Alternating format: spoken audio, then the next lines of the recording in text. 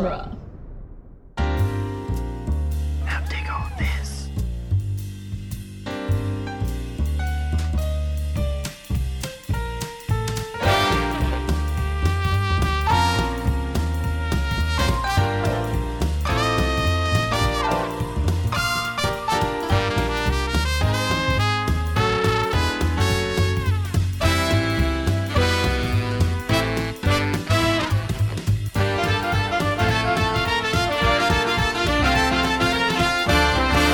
Welcome back to Spider-Man Minute, the daily podcast where we analyze and celebrate Spider-Man 3 one bad luck minute at a time. I'm Zach Luna. I'm Scott Corelli. I'm Alex Thompson. Welcome back, Alex. Why, thank you, Zach. We're happy to have you here once again on minute 14, which begins with Flint Marko saying, "Penny, I missed you," and ends with Peter dorkily riding his scooter down the street. As if there was any other way. But he really goes for it.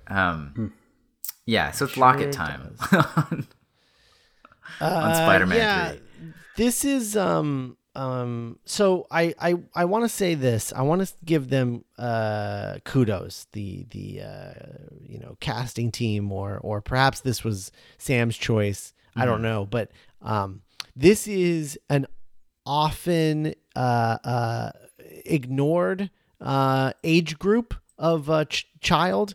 This sort of awkward just before puberty age where they're like kind of a weird shape and they're not really like really little, but they're also not like a teenager or a tween yet. They're just kind of like this weird awkward play. This is the part in like sitcoms when the kid gets around this age, they disappear for like a season and then they come back as a new actor.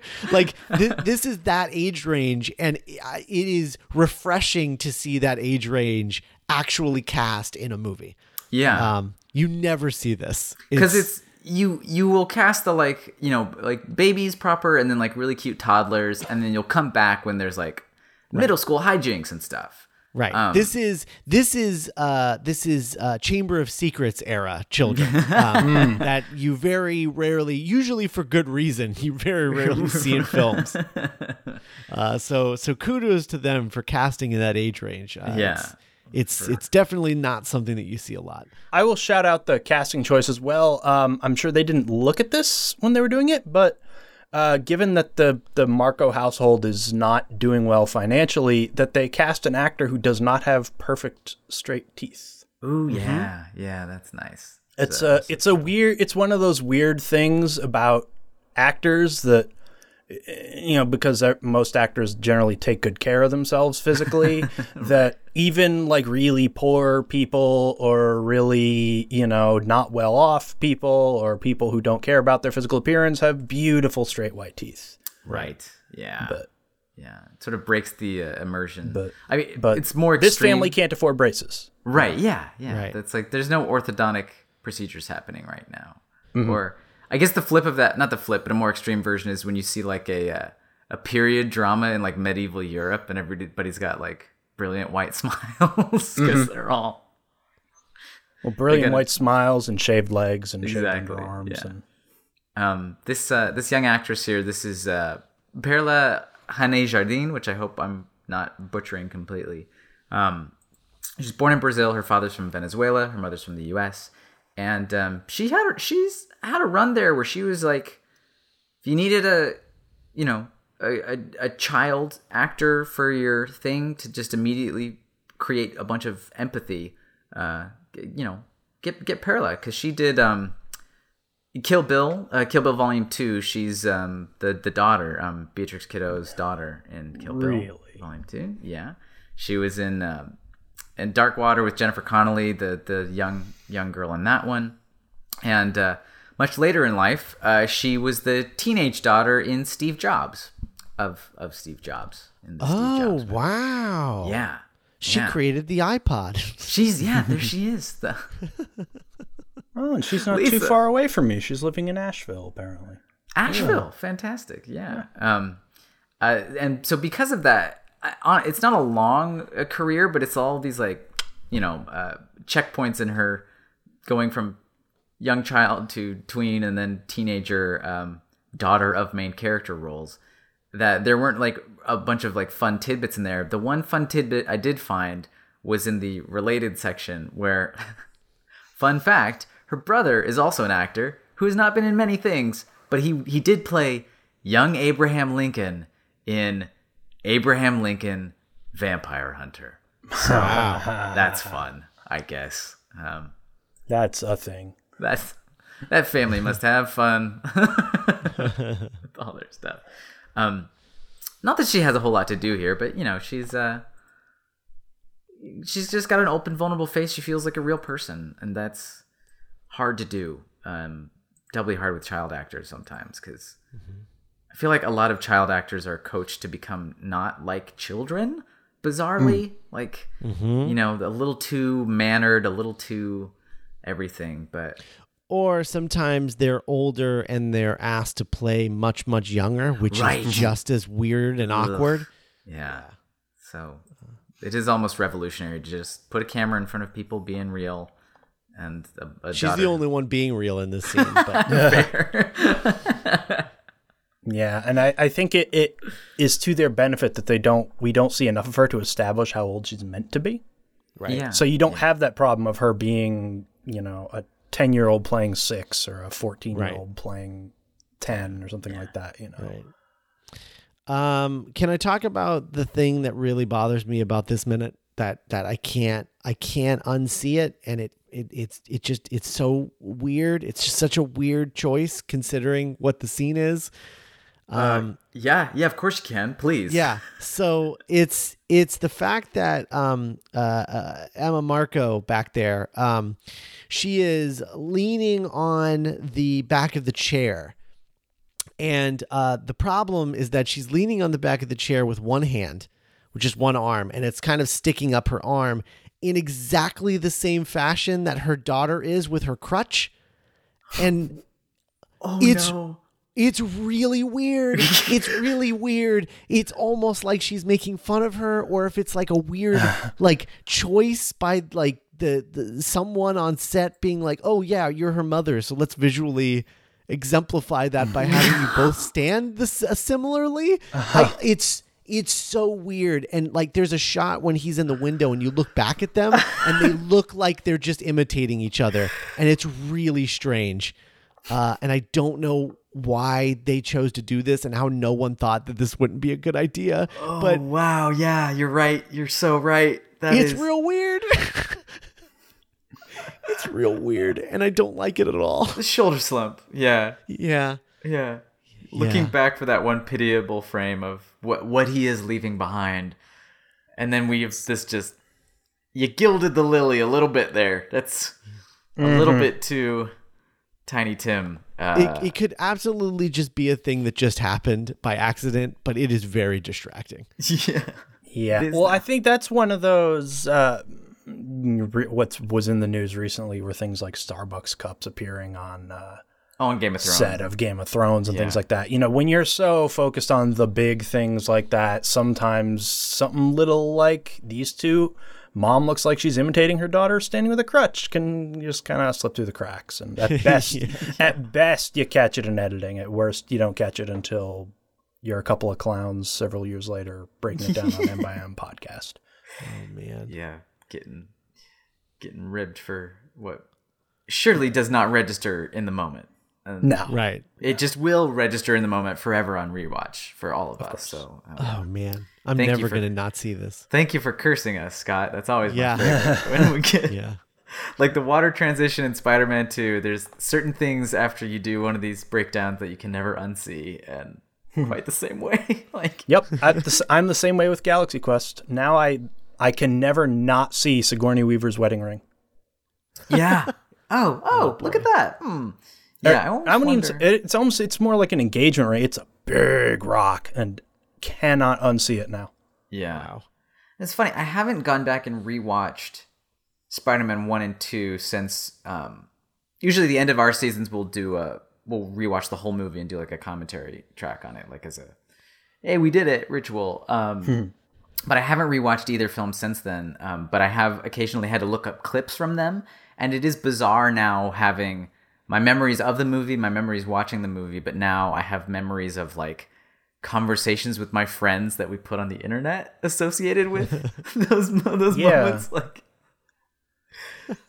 Galaxy Quest isn't just a movie now to you. Now it's a collection of your own memories. What? No, I know. The torture scene where Saris is torturing Mathazar. It's like, oh yeah, that's when I got to talk to Paul Scheer about stuff. And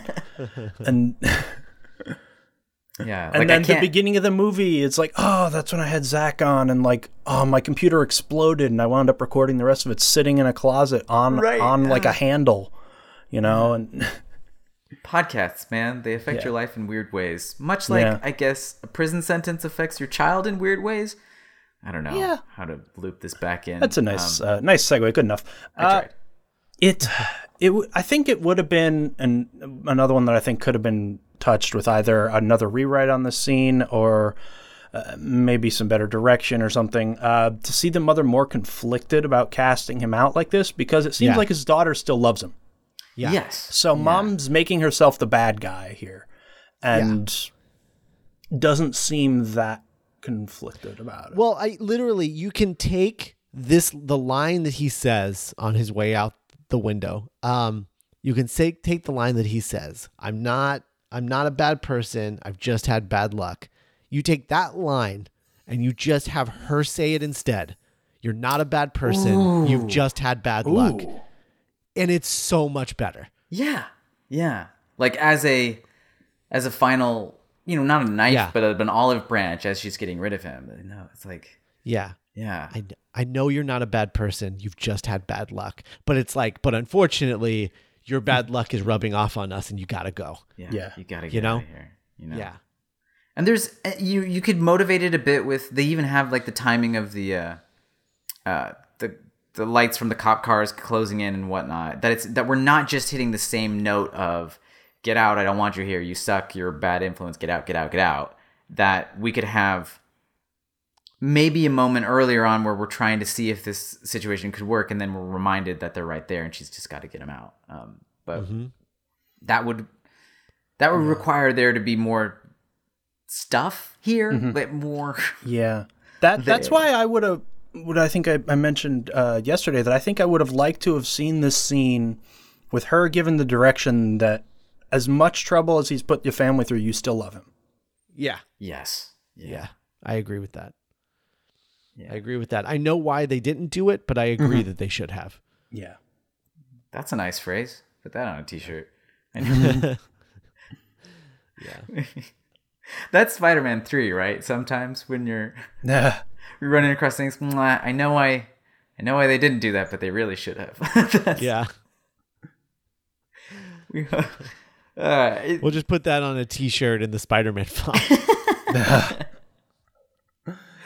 Well, we love championing this film, but when it doesn't work, it really doesn't work, and there's no there's no way to tiptoe around it. But the shots look nice. Old Bill Pope still doing good work. I like. I also think, and this is probably something that was in the larger draft, the 157-page draft that they should have made. I think a large problem with this is that his daughter is just like generically sick. We don't know what's wrong with her, or he says, I promise I'm going to make you healthy. And I was like, how? Like, you're a dumb guy. Like, he's like, no matter what it costs. And it was like, okay, so you're going to get money for what exactly? Yeah. Like, what's the thing that you're getting? Also, why get money? Why don't you just steal the medicine? Wouldn't that like take out the middleman? Like, I don't know. Yeah. That's what I mean. What is it with the villains in these movies, in the Sam Raimi movies specifically, is they don't know how to take out the middleman. Only Norman knew how to take out the middleman, and he literally did. He just took out all of the middlemen with a pumpkin bomb. But like Doc Ock did the same thing, where he was like, I'm gonna rob a bank, and then I'm gonna order all my parts online. Right. Like I have to fund my project. It's like, just steal the components. Yeah. Steal the components. Yeah. Well, maybe this is some sort of like she needs some long-term gene therapy and or chemo type thing where it's like it would have to be several treatments over time that he couldn't do on his own. He couldn't just like get it. Yeah. I absolutely believe that that's what this is, but because they never say it, I don't know that. So as far as I know, he just needs to get medicine. I don't know. Yeah. You know? Yeah, They they never don't- really say. Yeah, it's just a sick daughter. Well, but my daughter was sick. Okay, yeah, but Yeah. like how though? Like Yeah. yeah. Like Mr. Freeze, like we know what his deal is with his wife. Like we know what he's going after. We know like why he's sad and why like his wife is frozen, and you know, we know what he's trying to do. Here we have a vague idea of what Sandman is trying to do, but like I would like specifics, I think. Yeah. Like what if he was trying to break into, rather than just running from the police, what if he was trying to break into like a science lab to get stuff that she needed, and then that's when he stumbles into the Sandman experiment, you know? Oh yeah. Instead of it just being crazy random happenstance. And that's the problem. There's a lot of crazy random happenstance in this movie. Yeah. Just That stuff. could have easily been explained, very easily. Yeah. Yeah. But they didn't have time for it. And maybe it was explained in that longer draft, and they just cut all of that out. I don't know. So if somebody works at Sony who listens to this, please send me that script because I want to read it. Definitely want that long draft script. I don't know. Maybe. Yeah. I'll talk to Sam. I know there's some sort of like Writers Guild place where you can read a bunch of scripts that, I mean, you can't like remove them, but you could just go sit there and read. I know that's in town somewhere. Maybe they might. Yeah. I don't know. They might. I don't know if they have unproduced ones though, Yeah. or like multiple drafts. Multiple drafts of a produced thing. project. Yeah, I don't know. We'll have to ask him about that. The document exists though. It does. It exists somewhere. It's what got everybody on board with this project. And Yeah. I want us to know why. Yeah. Why and how. Yeah, for sure. Before all right, we well- leave this apartment, I do want to say I do like this set. I think Yeah. it's a bad apartment, but Mom does her best to make it look decent ish. The only thing I don't like is that Sandman's shirt blends into the walls a little bit in terms of color. Yeah. I mean, you can't change the iconic Sandman shirt, but Yeah. I mean, just- I'm mostly surprised that they didn't, honestly. Yeah, I mean, one of the things that I mentioned, I think last week or maybe the week before, was just I'm surprised that they didn't make him wear a jacket over it, like a leather jacket or something, as if to be like, yeah, but he's wearing the shirt, but also he's got to look rad because he's in a movie now, you know? You know. Because they did. I mean, you know, Dr. Octopus doesn't wear any costume; he just has his arms. sure. And Green Goblin, I mean, we saw what they did to him. So Yeah. I'm just surprised that he came in here like unscathed. Like he is just exactly what he is in the comics. It's kind of surprising, honestly. I also think there's actually something, and it was in my notes from earlier in the week, that is it weird that his clothes are still there in this apartment? It's weird based on the character that she's playing, but like Yeah. the character that we think that she should be playing. Yeah, the one you character said. you described. Yeah. If she still loves him, then it makes sense. But if Right. she's the way that it's being played and directed here, she has washed her hands of him and wants him out. And why is his stuff not only still in the house at all, but in a drawer? And where was that dresser located? Was that in her room? Is that what woke her up? Was him turning on a lamp and aggressively opening a drawer? Or is there a chest of drawers in the closet in the hallway? And that's Yeah, maybe that's what she just moved the whole dresser into a closet and just shut the door. that's where Flint Marco's stuff lives now. Yeah, And I because she can't can't look at afford it. a storage unit. Yeah, I can't get rid of it, but I can't look at it right now. Yeah. Yeah. Yeah. Double closet know. space. Poor Flint. Anyway, but yeah, no, this is a great set, and my favorite part about it is like it. I know that this is like a complaint for a lot of people, but I mean, I talk about this all the time. I champion this, but like it looks like a movie set, and I love that. Yes. Yeah. Like it feels like big Hollywood movies to me. It's like this is a set that they designed, and you can tell that it's a set, but you're watching a movie, so it's okay. Like It's in fitting with the rest of the set design throughout the Sam Raimi Spider-Verse. Yes. his sets feel like sets, and that's okay. It's a slightly heightened. It feels weirder when they're not on a set. When they're in a location, you're like, this feels weird. Yeah, slightly jarring. Yeah. Like when we had the plates that were shot on actual Broadway in New York for the theater scenes, and it was like, oh well, now our audio is all messed up because we can't shut down New York City, so we have to do awkward ADR lines. It doesn't quite fit. This fits. This feels cozy. I like watching a movie that feels like a movie. And then there goes not Tobey Maguire on a moped. This shot is just long enough to make us very aware that is not remotely Tobey Maguire. Where is he parking this thing? Just right out front. You can't park a moped right out in front of a building. My guess is he's actually bringing it into the lobby, would be my guess. Okay. Maybe we'll see tomorrow, because I think we cut off right before the actual shot ends. Like, I think he is going to do something with it, with the bike. I think, if I'm not mistaken, the minute starts tomorrow with him just starting to get off the bike, but like that's it. Like it's not, okay. All right. We don't. That could mean anything. He could still wheel it into the lobby. Mm-hmm. Right. Yeah. He could carry it up the stairs with him and leave it outside May's door or whatever. Yeah. But anyway. He's Spider-Man. There he is. 8333? Is that the address? Yeah, that's what it looks like. 8333 something. Yeah. I will point out that this makes it even more suspicious that Flint was running down the emptiest street in New York, because now it means you can't even have the excuse that Flint was running down a street at 3 a.m, because it's apparently still early enough that he can go over to Aunt May's. Well, we'll see about that. I don't know. Maybe Peter is just that intrusive that at the witching hour when convicts escape from the cops. Let's not burn through all of our material for tomorrow. All right. Sounds good. All right. So I think that wraps up minute 14. Guys, go to duelinggenre.com/Amazon. If you're going to buy anything on Amazon, use our link and we'll get a little cut of the profit that Amazon gets from your purchase. And that really helps us out. It helps us buy things like microphones and mixing boards and all kinds of stuff. So it's really been helping a lot. Like there, know how many times I've went to Amazon to have to buy something and for the show, for the podcast, and then I find that I have credit from you guys spending stuff at Amazon through our link. So it's really, really helpful for getting stuff like that. That's how I bought the Spider-Man behind the scenes book that I'm using for this season. So really amazing. Really helpful, everybody. So keep doing what you're doing. That's duelinggenre.com/Amazon.